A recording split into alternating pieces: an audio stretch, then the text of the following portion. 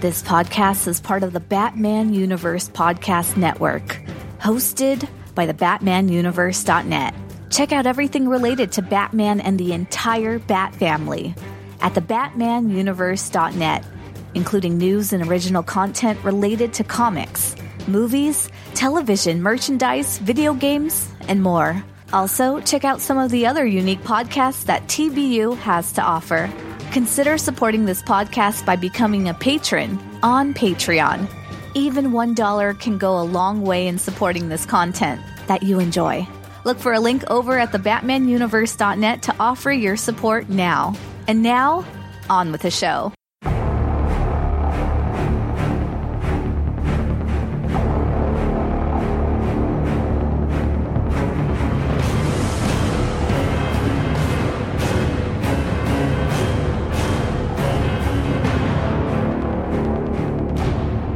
Greetings, Gothamites. Lane here. Welcome to episode 18 of Batman Books, The Dark Knight in Prose, where the only pictures are those formed in the imagination. Today we're covering chapters 15 and 16 of book number 2, which is Batman the Ultimate Evil by Andrew Vax. If you'd like to reach out to me, you can contact me on Twitter at BatmanBooks_DKP or email me at darkknightprose@gmail.com. Without further ado, let's dive into Chapter 15. Chapter 15 begins on page 145. Apologies in advance for any Australian accent I try to do. Chapter 15, Scene 1. This is a short one, so I'll just read it through. Big Jack Hollister piloted the rental car with the ease of a traffic veteran despite the unfamiliarity of right-hand drive.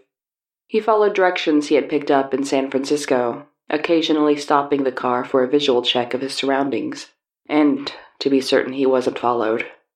A leisurely 45-minute drive brought him to Bondi Beach. He walked to the payphone, deposited the coins, and dialed as he had been instructed. The phone rang inside a fourth-floor apartment. A manicured hand reached for the receiver.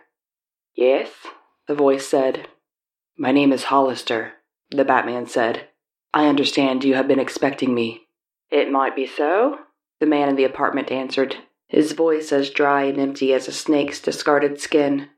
"Do turn around if you don't mind." "Turn around?" the man who said he was Big Jack Hollister asked, feigning confusion. "Yes, turn around.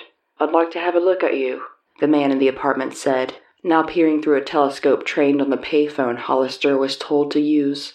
As Hollister turned, the man in the apartment quickly compared the face with the one in the Polaroid photo he held in his left hand. "That will do," he said, satisfied.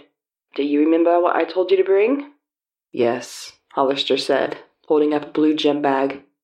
"Ah, very good. If you'll just take a little walk, say, halfway to the water, and establish yourself, I'll be along directly." "Okay," Hollister said, but he was speaking into a dead phone. My notes? I know Bruce Wayne is disguised as Hollister, but there's one point in a dialogue tag where he's identified as the Batman. I know what Vax is going for here. Batman is a mindset, not just the costume. So even when he's not wearing cape and cowl, if he's on the prowl, he can arguably be called Batman. But it still gave me the mental image of Batman in full Batman regalia in the payphone. Then Superman would be all, "Imitation is the sincerest form of flattery." And Batman would be all, "You know people can see inside a phone booth, right? It's a dumb place to change clothes." And Superman would be like, "Well, at least you didn't harp on my disguise being glasses. Thank you for that." And Batman would be like, "Wait, where do you hide your glasses when you become Superman?" And Superman would just grin heroically at him and wink. And the wink would actually make this sound. It also reminds me of the 2002 movie Phone Booth, starring Colin Farrell. That's worth a watch if you haven't seen it yet. Holy crap, that came out 17 years ago? Anyway, back to the book. Chapter 15, Scene 2. Hollister found a suitable spot. He opened the gym bag and spread out a khaki army blanket. Then he reached inside the bag and took out a small red cooler in the shape of a toolkit. Satisfied, Big Jack reclined on his back, eyes closed, his face tilted toward the sun as if to take advantage of a tanning opportunity. His highly trained senses combined to inform him of another's approach, but he remained passive until he heard, Mr. Hollister, I presume? Hollister opened his eyes.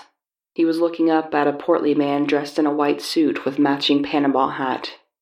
The man's skin was the color of old copper. He looked as sleek as a seal. His very presence exuded confidence. Mind if I sit down? He asked. Hollister shifted slightly to make room. The portly man opened the red cooler and extracted a bottle of dark East India ale. You have excellent taste, sir, he said enthusiastically, removing the bottle cap with a single wrench of his large white teeth. I thought we might have some tastes in common, Hollister said. Uncommon, more likely, don't you think? The portly man replied. I guess it depends who you ask. The man decides it's time to end this silly fencing about, and introduces himself as Morad, and that is all Mr. Hollister needs to know about him. Now, how can he be of service? Hollister says that he is interested in opportunities in Udon Kai. Morad says to stop with the euphemisms and asks directly, boys or girls? Hollister replies, girls. For 10,000 Australian dollars, Hollister can obtain a pure virgin child that no one has ever touched, and he'll have use of her for 24 hours. The age of consent in Udon Kai is 12, but the government really doesn't care. The girl provided for $10,000 will be close to 12, but if Hollister wants to go lower in age, that can be arranged.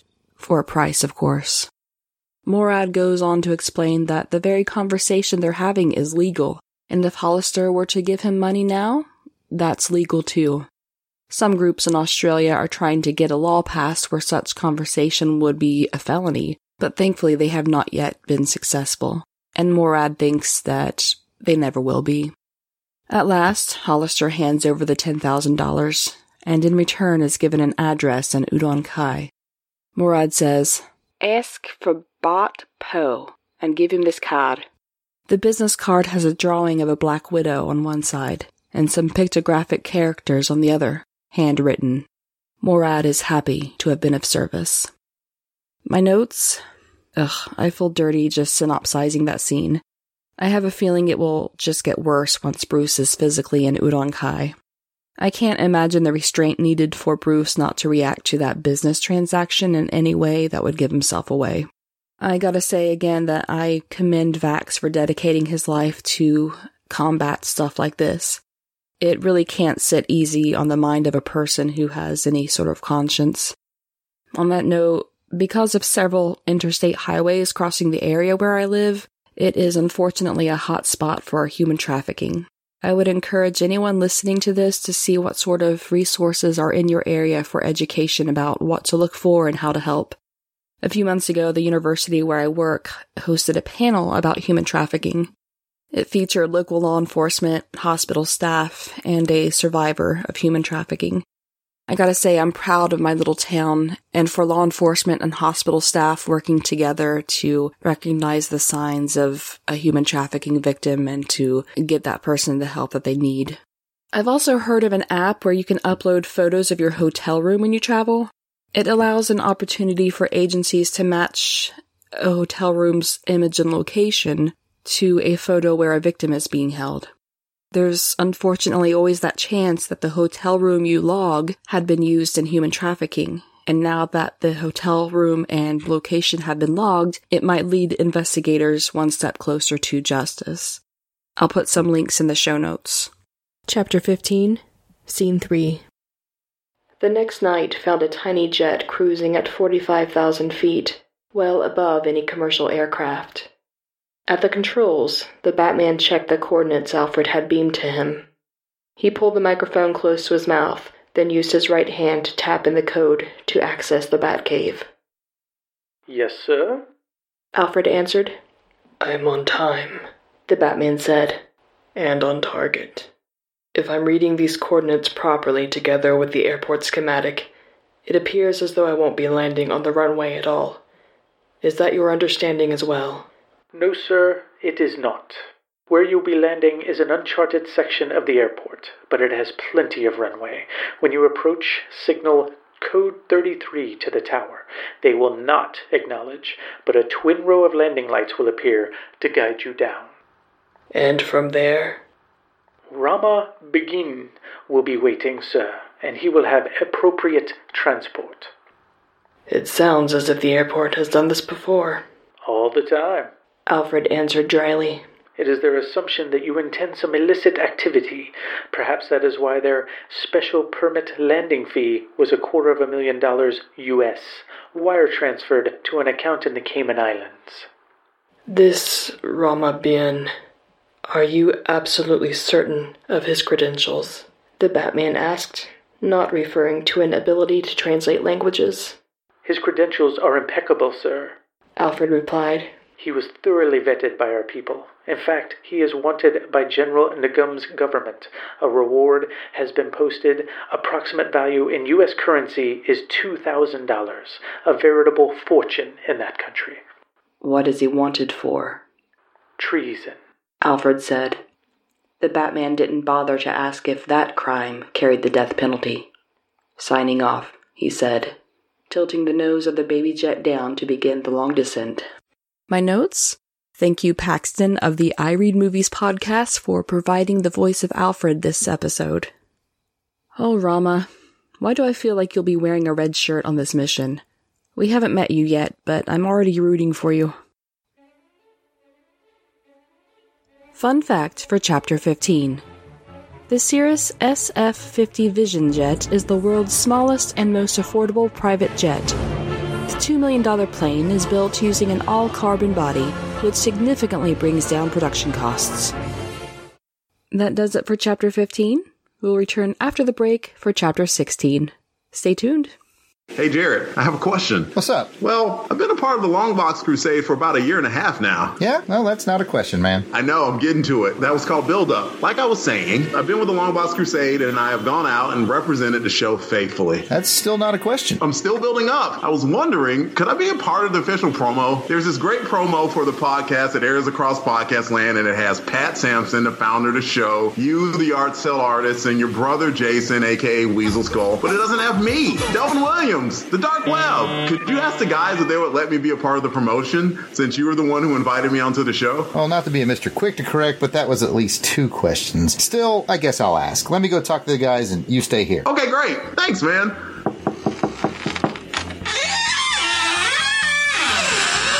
Hey, guys. Hey, what's up, Jared? What's up, Jared? I have a question. Delvin's been with us for like 1.5 years. That's not a question. Yeah, I know. It's called Build Up. Hey, can we finally include him on the promo? It's the least we can do. He doesn't know that we're getting paid yet. And he never will. I mean, we need him? After all, we already have the Longbox Crusade. And I provide awesome synopsis and insight on Crusader Chronicles. And I host Saturday Matinee Theater and also provide These Nuts jokes. Hey, I do that. Me too. So we're fine as it is. What does Delvin do? We should just let him go. Wait, he hosts Transformers Chronicles. You should know that, Pat. You're on that show. So what do you say? Can we keep him? Fine, let's do it. Let's do it live. We could have done this with him in the room. It would have made more sense. Why is he outside? I think we were doing a bit. Okay, let's do this. The Longbox Crusade Podcast Network is the place to be if you like deep dives in the comics of yesteryear with the Longbox Crusade, chronological reading journals with Crusader Chronicles, indexing forgotten TV shows, films, and serials with Saturday Matinee Theater, pitting 2 randomly selected action films against one another in Action Film Face-Off, cataloging the Marvel run of the Transformers comic with Transformers Chronicles, and whatever else the demented minds of Pat, Jared, Jason, and Delvin can come up with. If that sounds like it might be for you, be sure to subscribe to The Longbox Crusade on iTunes, Google Play, and pretty much all reputable podcast feeds. Or check us out directly at www.longboxcrusade.com, where we continue our quest to...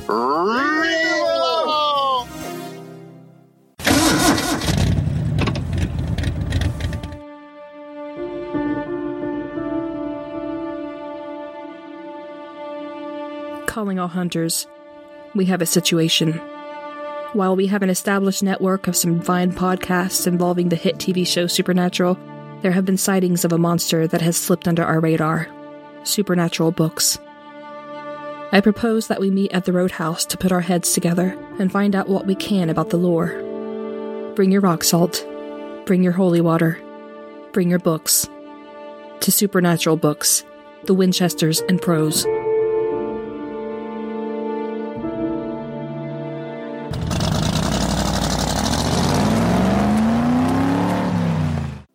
Welcome back, folks. Chapter 16 begins on page 153.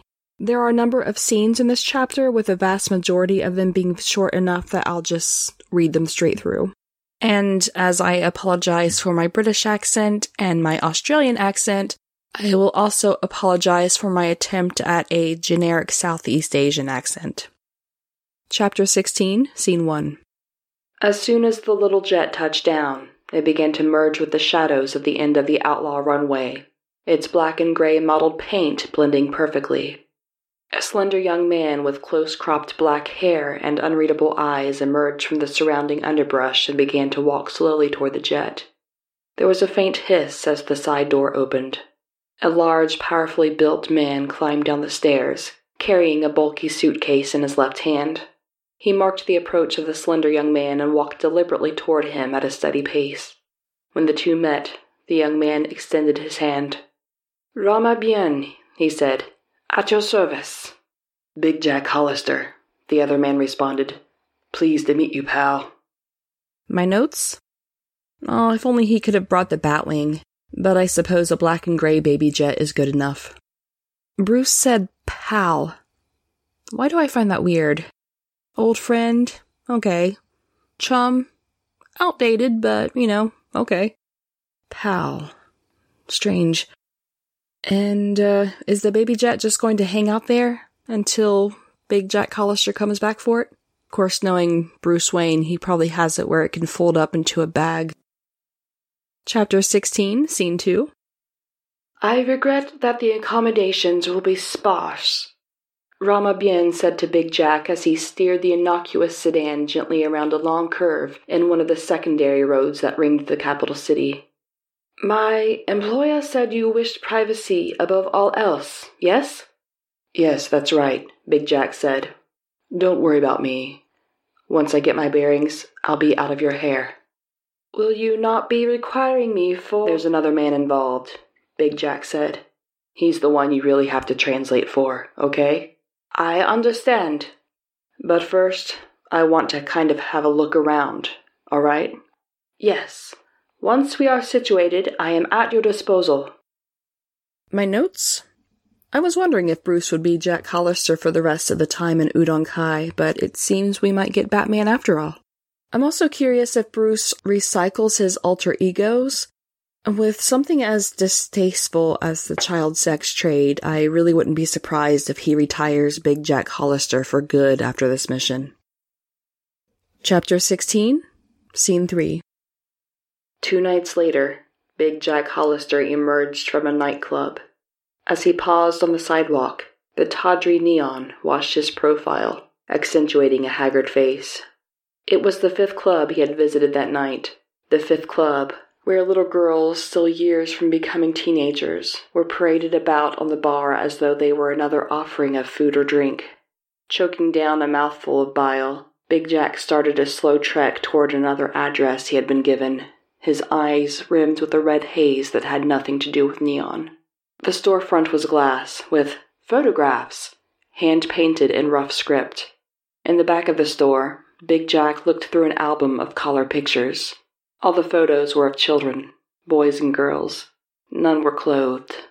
Several were engaged in sex acts, with adults, with each other, with animals. The proprietor pointed to each photograph in turn, quoting prices and services in passable English. The man for whom self-control was the hallmark of his life struggled internally with a secret voice. A voice he was hearing for the first time. A voice urging him to violence. Shaking his head as though the movement would rearrange his thoughts, Big Jack Hollister stalked out of the pimp's parlor and back into the streets. "It's time," he muttered to himself. My notes, I don't know what to say about this one. I think it speaks for itself. Chapter 16, Scene 4. The Batman traversed the rooftops of Maynao smoothly, marking the location of dead-end streets, one-way alleys, and other strategic locations. He crisscrossed the city, following the information Rama Bin had given to Big Jack, locating several small apartment buildings exclusively used to house sex industry children.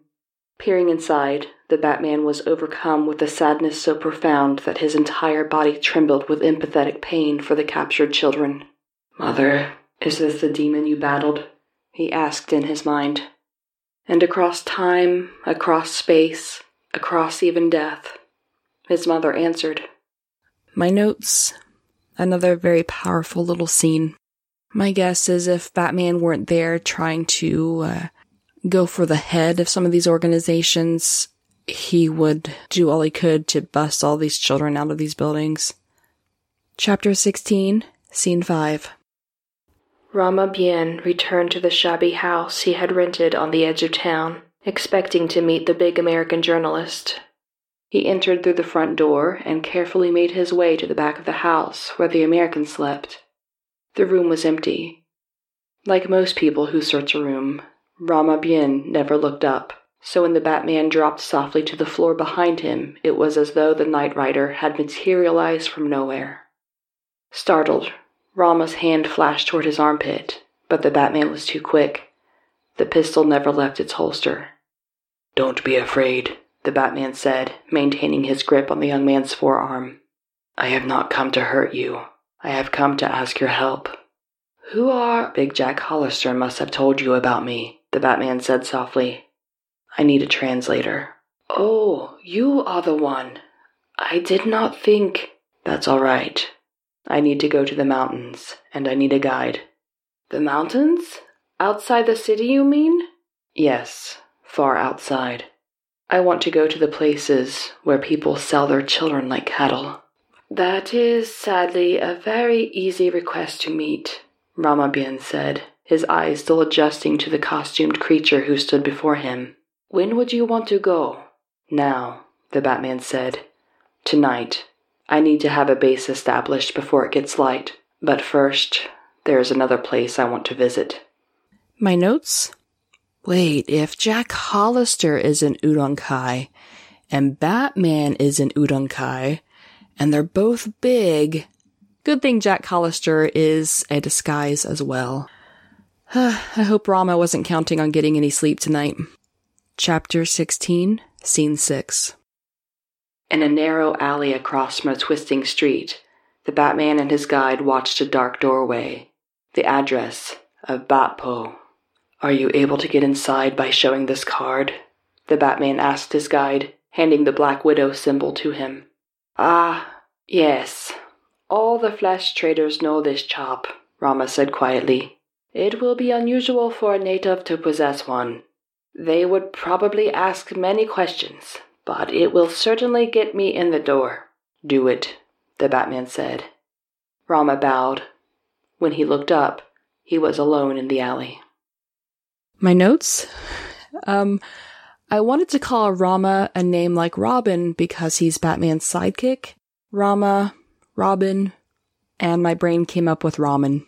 Can I call him ramen? Because he seems to be good at using his noodle? Yeah, sorry. I'm not really sorry, though. Chapter 16, Scene 7 and 8. A scene with some meat to it. Enough meat for a healthy serving of... Rest in Peace Theater is proud to present That Time Batman Uses a Translator.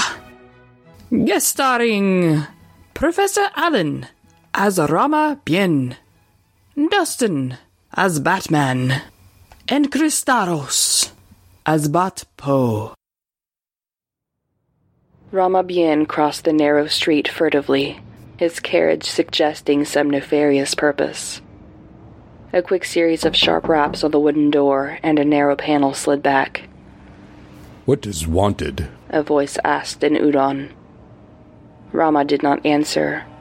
Instead, he handed the Black Widow card through the slot, which immediately closed. A long 5 minutes passed. The door opened fully. A man dressed in a hooded black gi told Rama to enter, standing aside as he did so. The man in black pointed down a corridor. Rama walked slowly in that direction, feeling the other man close behind. They entered a long, narrow room where a man of uncertain ancestry sat in a chair that looked as if it had once been a throne. The man in the black gi approached, bowed quickly, and handed over the Black Widow card. I am Bahat Pro. The man in the chair spoke. Where did you get this card? From a white man. He is staying at the hotel. He told me to fetch the girl and bring her to him. That is not permitted. Bat-Po replied. It is too dangerous. He must come here. Tell him I want the girl, the Batman said, stepping through the door. Before Rama could begin the translation, the man in black moved toward the Batman.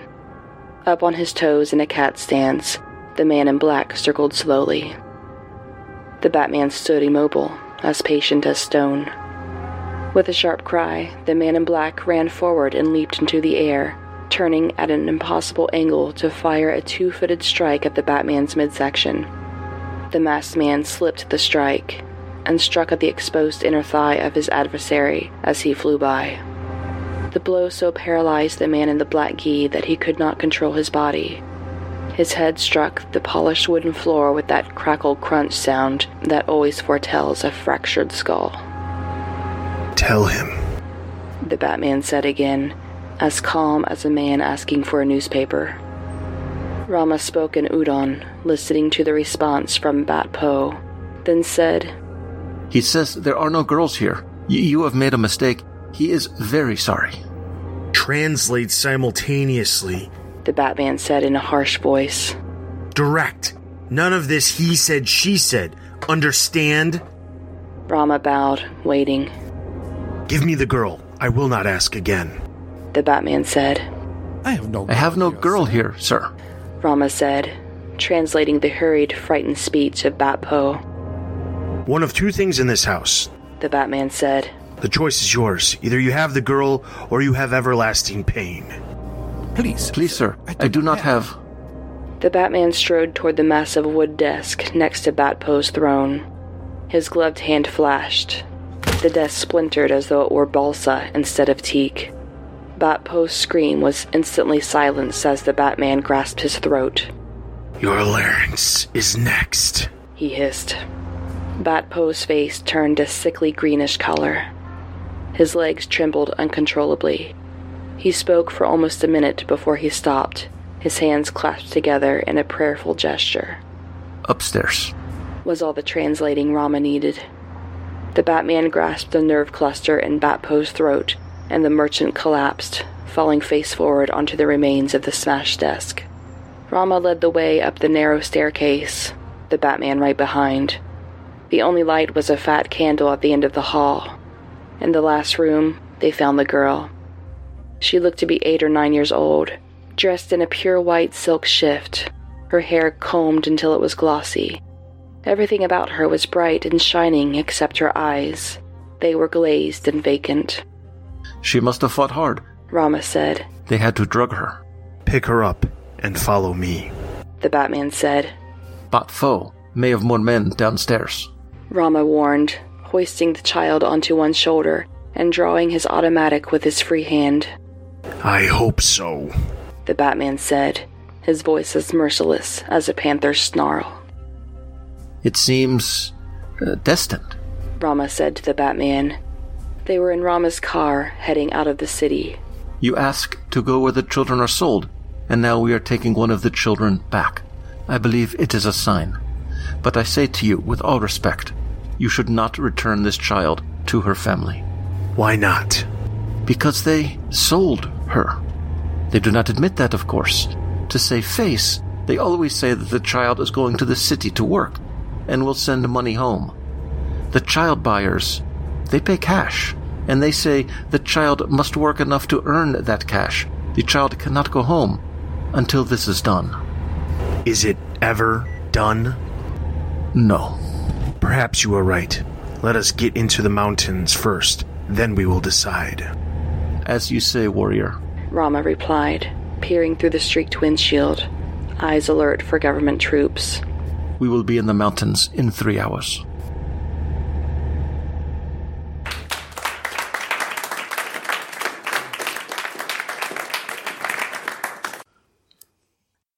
A huge thank you to everyone who answered the call for voice actors for this episode of Rest in Peace Theater.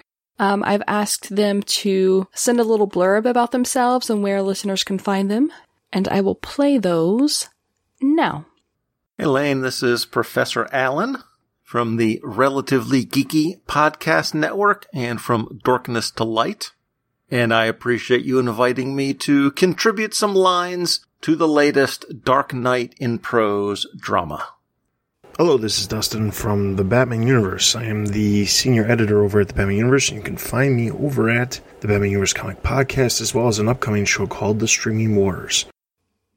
Hi, everyone. This is Pat DJ Christatos from the Longbox Crusade Network, and I want to give a big thank you to Lane for allowing me to be on the RIP Theater. I had a blast doing it. You can find the Longbox Crusade Network on Twitter, Facebook, and Instagram at Longbox Crusade. You can also find us on the internet at www.longboxcrusade.com. Come and check it out. We have many different shows there, such as the Longbox Crusade, where we choose a random date and month and look at an issue from my collection. We have Crusader Chronicles, where we are chronologically reading through my comic book collection. We also have Saturday Matinee Theater, where we are going through the 1954 Sherlock Holmes TV series and some older Flash Gordon. We also have Transformer Chronicles, where we're going through the Marvel Transformers series, and Action Film Face Off, where 2 films enter and 1 film will leave. And we have G.I. Joe Chronicles, The Devil Do Years, and a whole lot other fun shows that we do. So stop by, give it a try. Thank you, Lane, once again for having me on.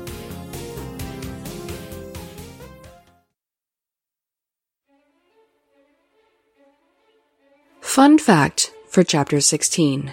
Interpreting can be consecutive or simultaneous. In consecutive interpreting, the speaker and interpreter take turns. In simultaneous interpreting, the interpreter translates at the same time the speaker is speaking. This is especially helpful for the members of the UN. Alright, that does it for Chapter 15 and 16. We are rapidly closing in on the end of this book. We have 2 more episodes of this book and then a finale episode. There's no movie attributed with this book, but there is a comic book adaptation, so I'm going to try to do a little something special with that.